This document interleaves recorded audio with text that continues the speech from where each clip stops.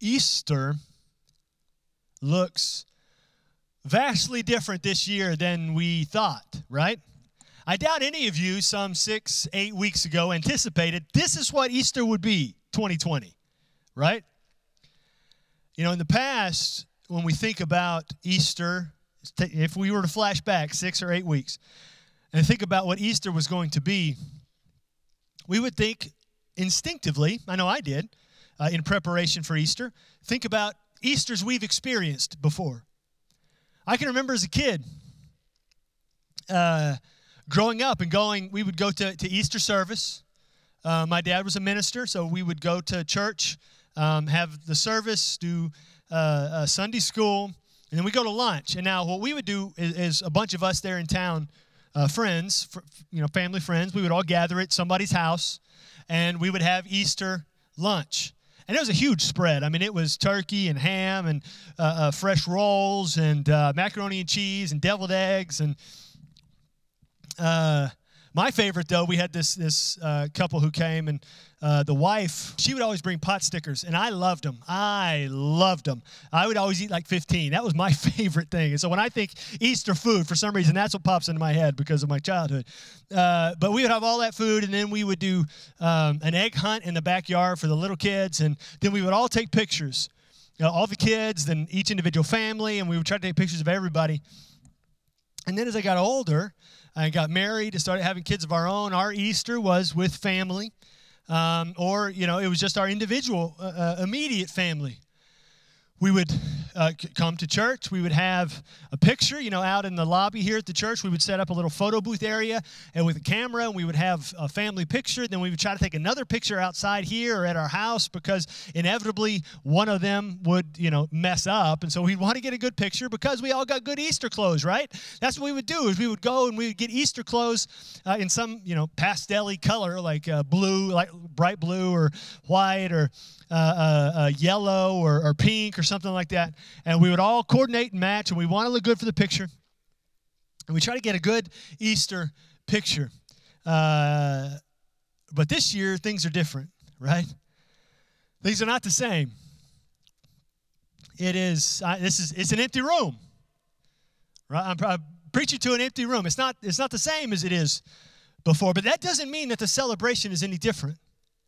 Just because the expectation of the day has changed and the reality doesn't match the expectation, that doesn't mean that the worship or the celebration has to be any different.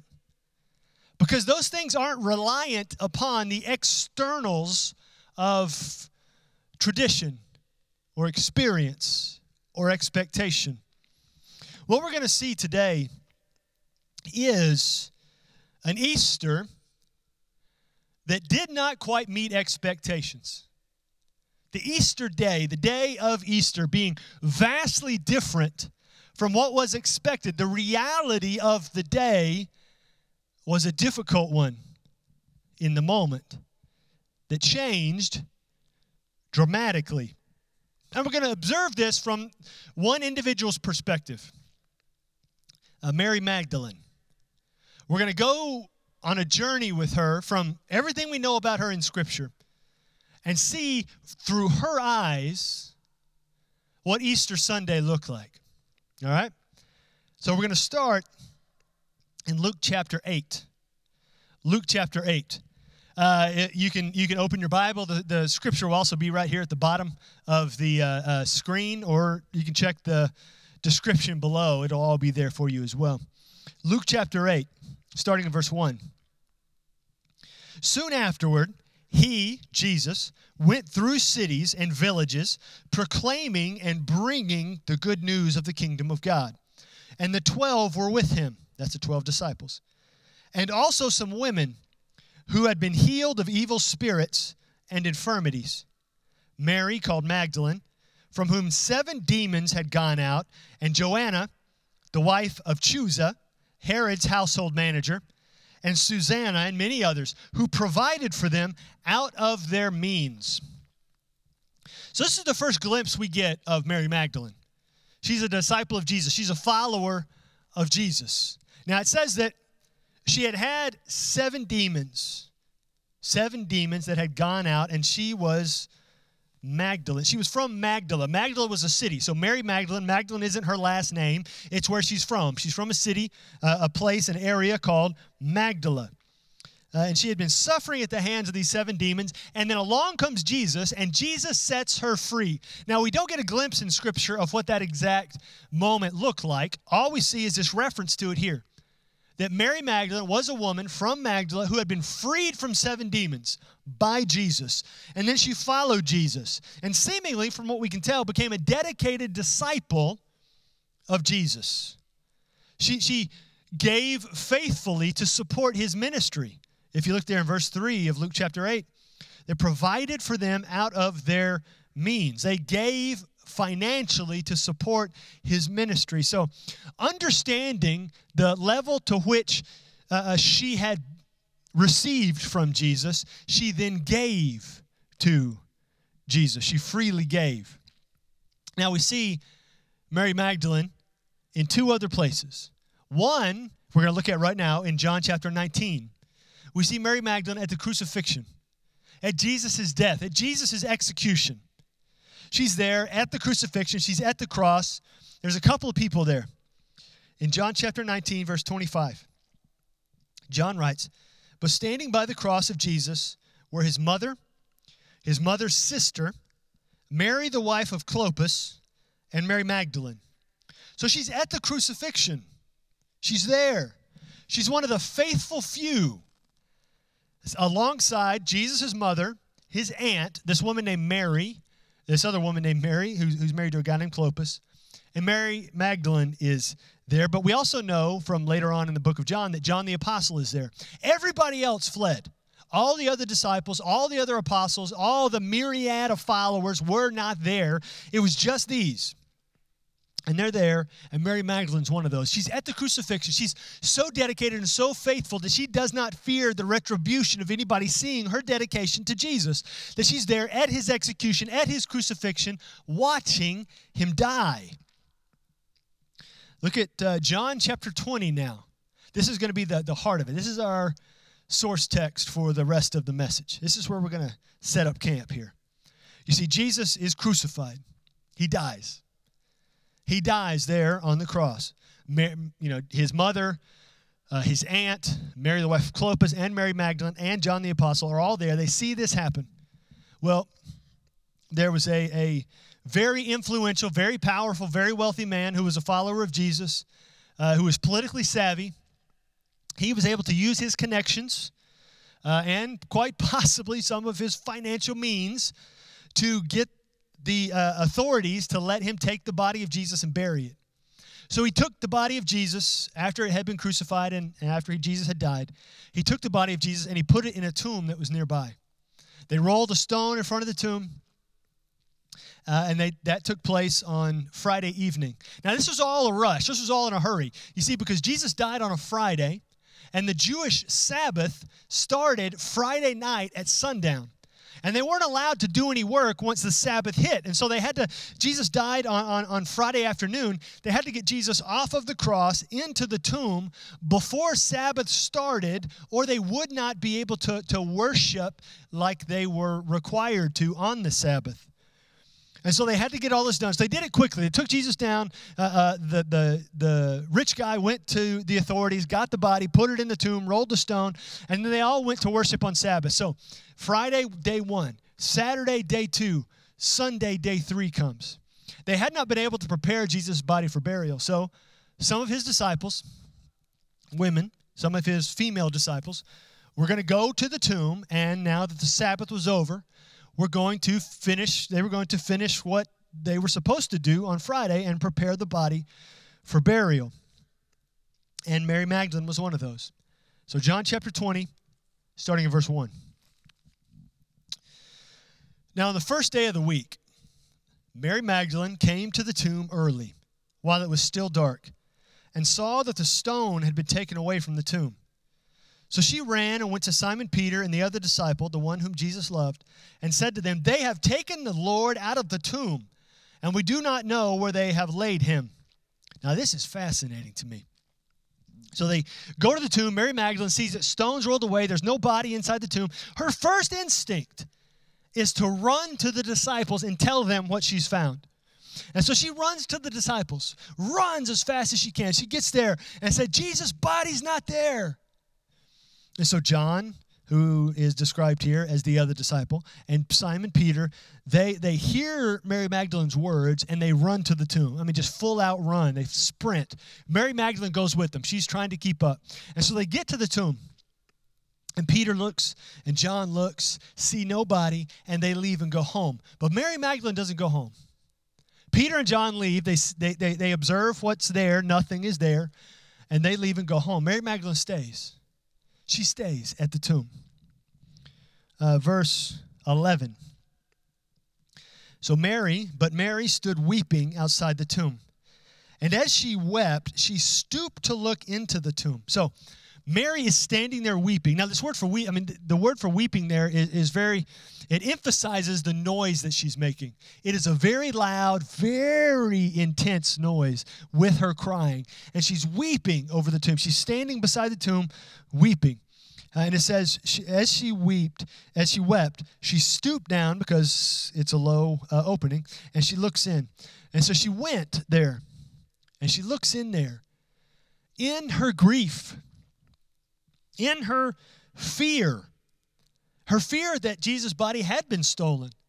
And that was one of the greatest violations for a first century Jew, was the desecration of a grave and of a person's body.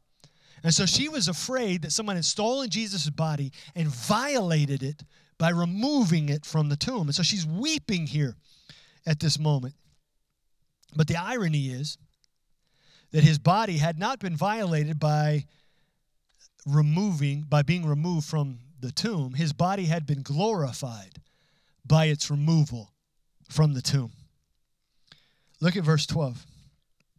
So Mary looks in the tomb, Mary Magdalene, and she saw two angels in white standing where the body of Jesus had lain, one at the head and one at the feet.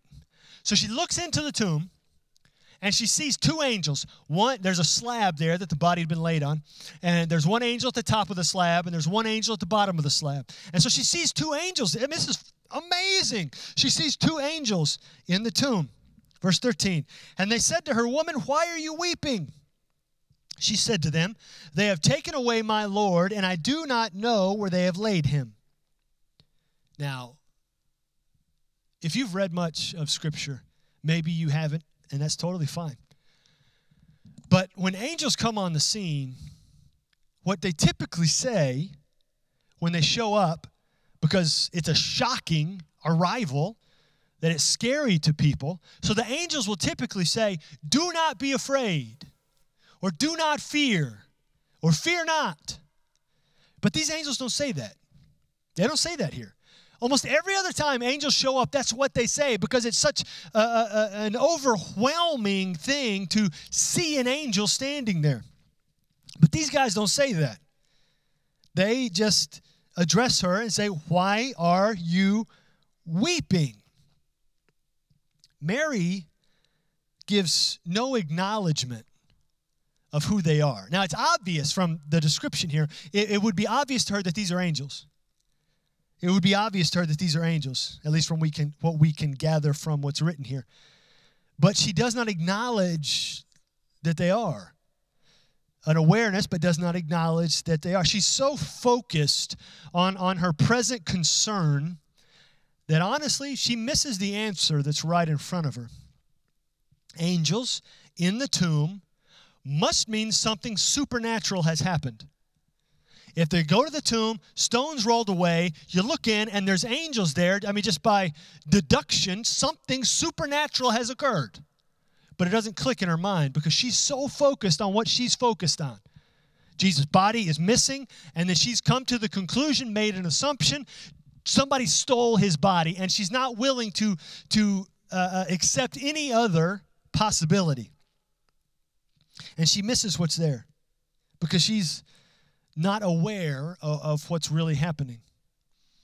Her eyes were not open, metaphorically. Because open eyes see everything that God puts in front of you.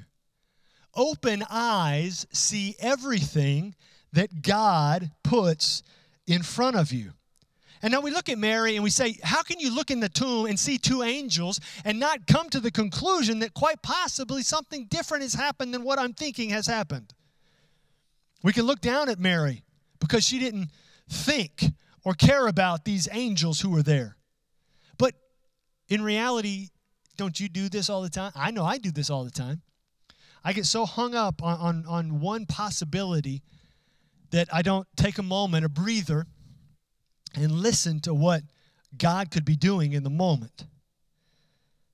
You know, I do this even when I'm looking for something in my house that's lost. You know, for instance, I don't know if this ever happens at your house. Maybe you've got some little people at your house like I have at my house. And your TV remote may go missing, as ours has often done. And it would drive me nuts, right? I mean, it's just a little, the remotes, it's little bitty. It's like that big, like that thin. It's a little bitty deal.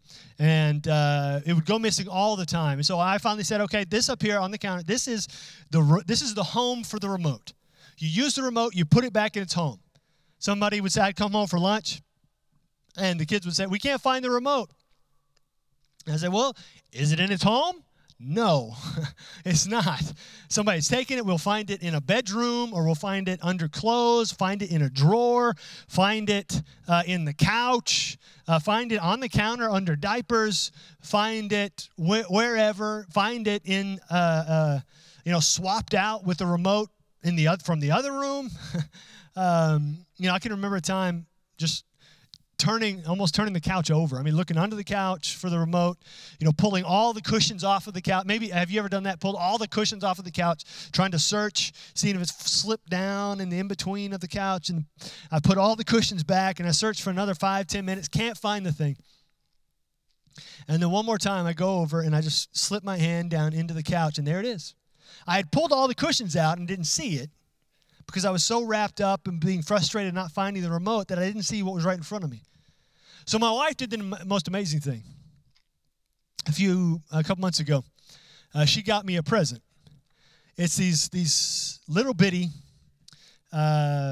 devices. Like maybe that big, and like paper thin almost, that have a little sticky on the back, and you stick it on stuff, and it connects to an app on your phone. And you can push a button in the app, and it makes that little device start beeping so you can hear if something's lost. You can find it. And so the first thing I did was I slapped one of those on the remote. I popped one of those deals on the remote. And now we've had this for like a month or so, 6 weeks, and I've used it multiple times in that period trying to find it. Because what I had to do was I had to use more senses in order to be able to find it. I couldn't just rely on one sense, my sense of sight, because I would get so caught up in the moment that I wouldn't realize what was right in front of me. And so now, having the opportunity to use another sense, my ears, and hear this thing beeping at me, I can find it. Because I've got to take a pause, I've got to open the app, I've got to click the button, and in the pause and the usefulness of more than one of my senses, I'm able to see better. And so Mary isn't quite there yet here. She doesn't see what's right in front of her. Two angels there in the tomb, on the place Jesus' body was laid, having rolled the stone away.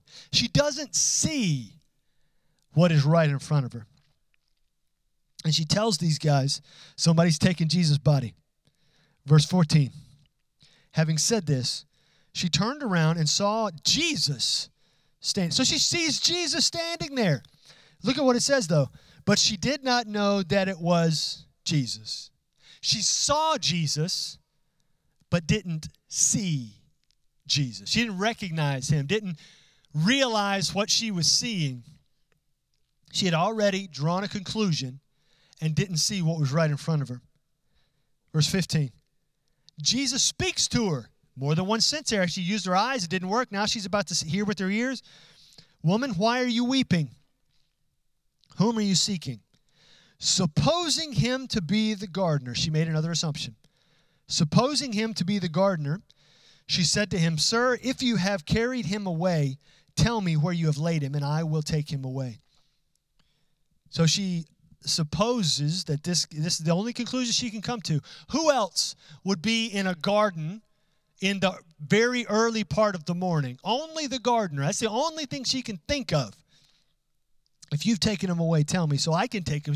Because she wants to take Jesus' body. She wants to get it ready for burial and put it back where she thinks it should go.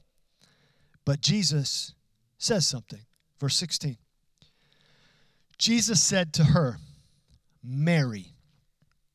She turned and said to him in Aramaic, "Rabboni," which means teacher. So she saw Jesus, but didn't recognize him. Because there's a difference between seeing Jesus and recognizing Jesus. You can see him and recognize that it is him, but to recognize him, you must first see him.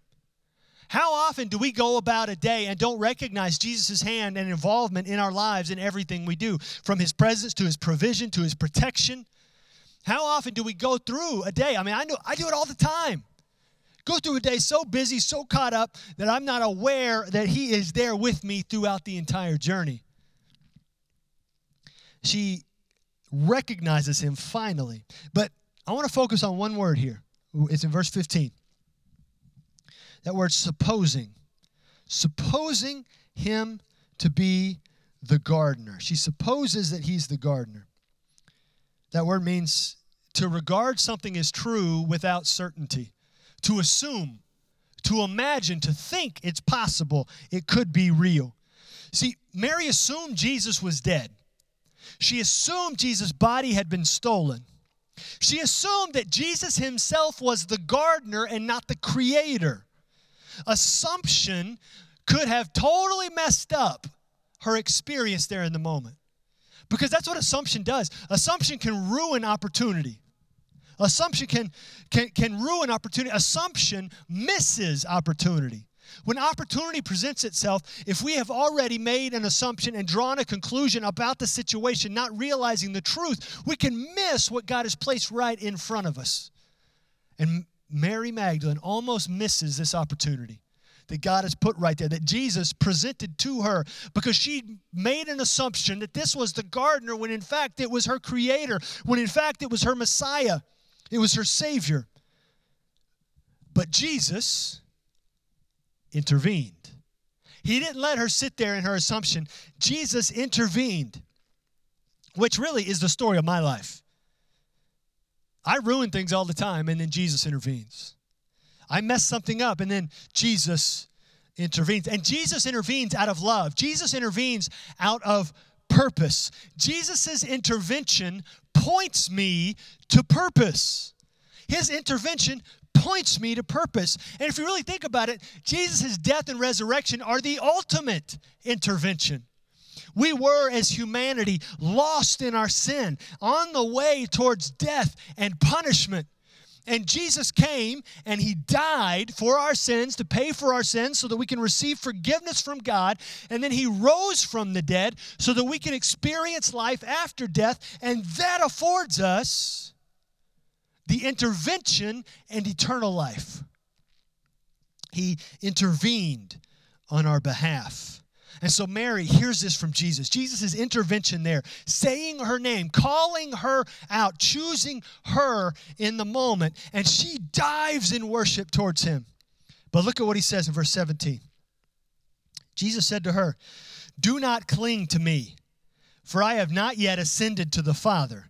But go to my brothers and say to them, I am ascending to my Father and your Father, to my God and your God." Mary Magdalene went and announced to the disciples, "I have seen the Lord."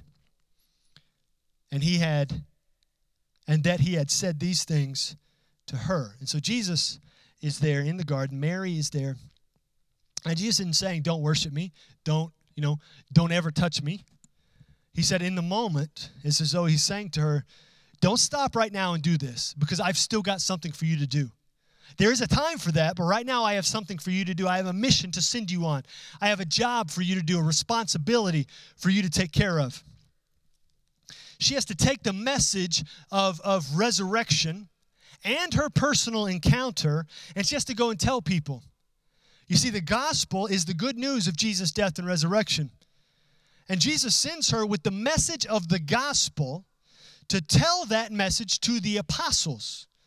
Jesus sends Mary Magdalene to preach the gospel to the future preachers of the gospel.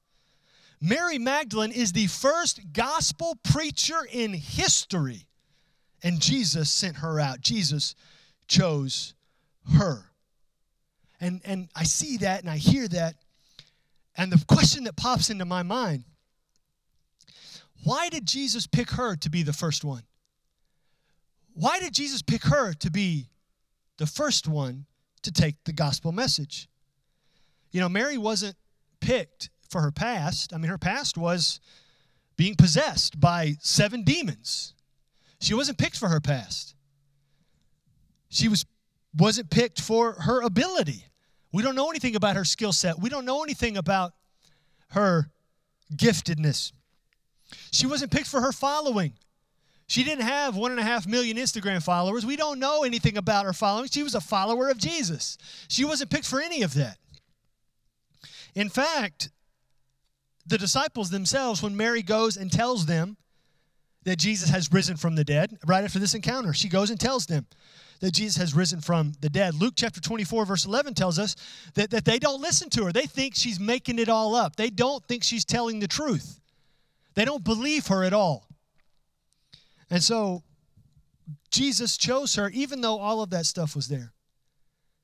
Scripture doesn't straight out say why Jesus chose her in this way, but I think we can glean from Scripture part of the truth. If you look back up in verses 1 and 2 here of John chapter 20, we see what Mary did, Mary Magdalene. She came to the tomb.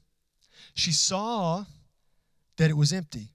She reported that Jesus' body was not where it should be. She encounters this thing that's related to Jesus not being in his tomb, his body not being in his tomb. She encounters this thing that's related to Jesus, and her first gut reaction is to jump up and tell somebody. Her instinct was to go and tell people. This was her habit. This became who she was. She had to get up. She had to go tell people. She encountered something with Jesus, and she had this habit that had developed within her to tell people about something that concerned Jesus, and this habit formed her usefulness. Her habit formed her usefulness, and it's the same for us. You know, my habits shape my usefulness for Jesus. However my habits are, they shape whether I am more useful or less useful. My habits shape my usefulness for Jesus. You see, because I want to show you something else. It's a verse we didn't read. But back up in verse 8, you see, Mary's habit was to go and tell people about what she encountered with Jesus. Look at verse 8. Here we have Peter and John. Peter and John, leaders of the future leaders of the church. Peter's going to lead the charge in the book of Acts. John is going to be the last apostle alive, having the revelation, writing the gospel that we're reading right here, writing 1st, 2nd, and 3rd John. These guys run to the tomb, see that it's empty. John even writes in verse 8, he says that he believed. He believed that Jesus rose from the dead. And so in his belief, what did Peter and John do? Did they run off and tell people? No. They went home. They went home.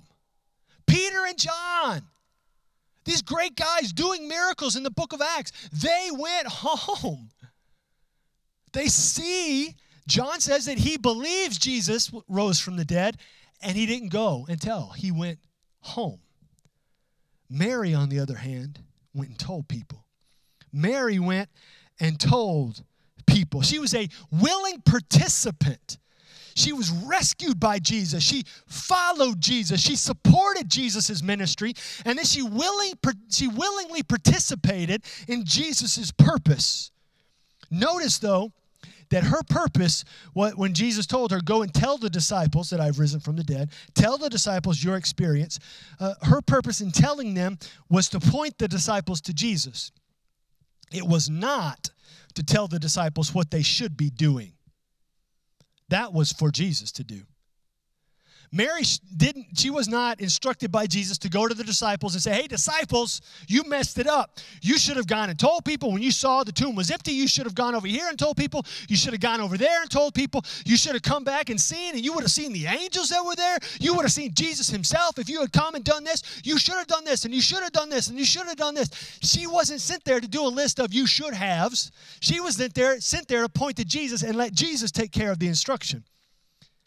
But how often do we not do that? I know I tend to, at least in my mind, think, well, man, they should have done that. If I would have been in their situation, I would have done this. And we try to speak to someone else's experience even though we're not in their experience. But Mary Magdalene didn't do that. Her message from Jesus was simply, go and tell them about me. Tell them what you have experienced here in hearing me. And then Jesus would show up and he would take care of the rest. Her purpose was to point to Jesus. And Jesus chose her to change the world. Jesus chose her to change the world, to bring the gospel message to his apostles, to his disciples. Jesus chose her, even though her past said no. Her past was one of 7 demons. Her past was one that did not say, hey, here, I'm going to train you up to go out and tell people. Her past said no. Jesus chose her even though culture said no. She was a woman in the first century. People would not have listened to her. That may be the very reason the disciples themselves refused to believe her. So Jesus chose her even though her past said no. Jesus chose her even though culture said no. Jesus chose her even though those disciples said no. The people who were followers of Jesus, the people who were close-knit to Jesus, the people who were supposed to be believers, who were supposed to know the most and be the most. Even though the Christians said no, Jesus chose her. Jesus chose her. So know this. Know this.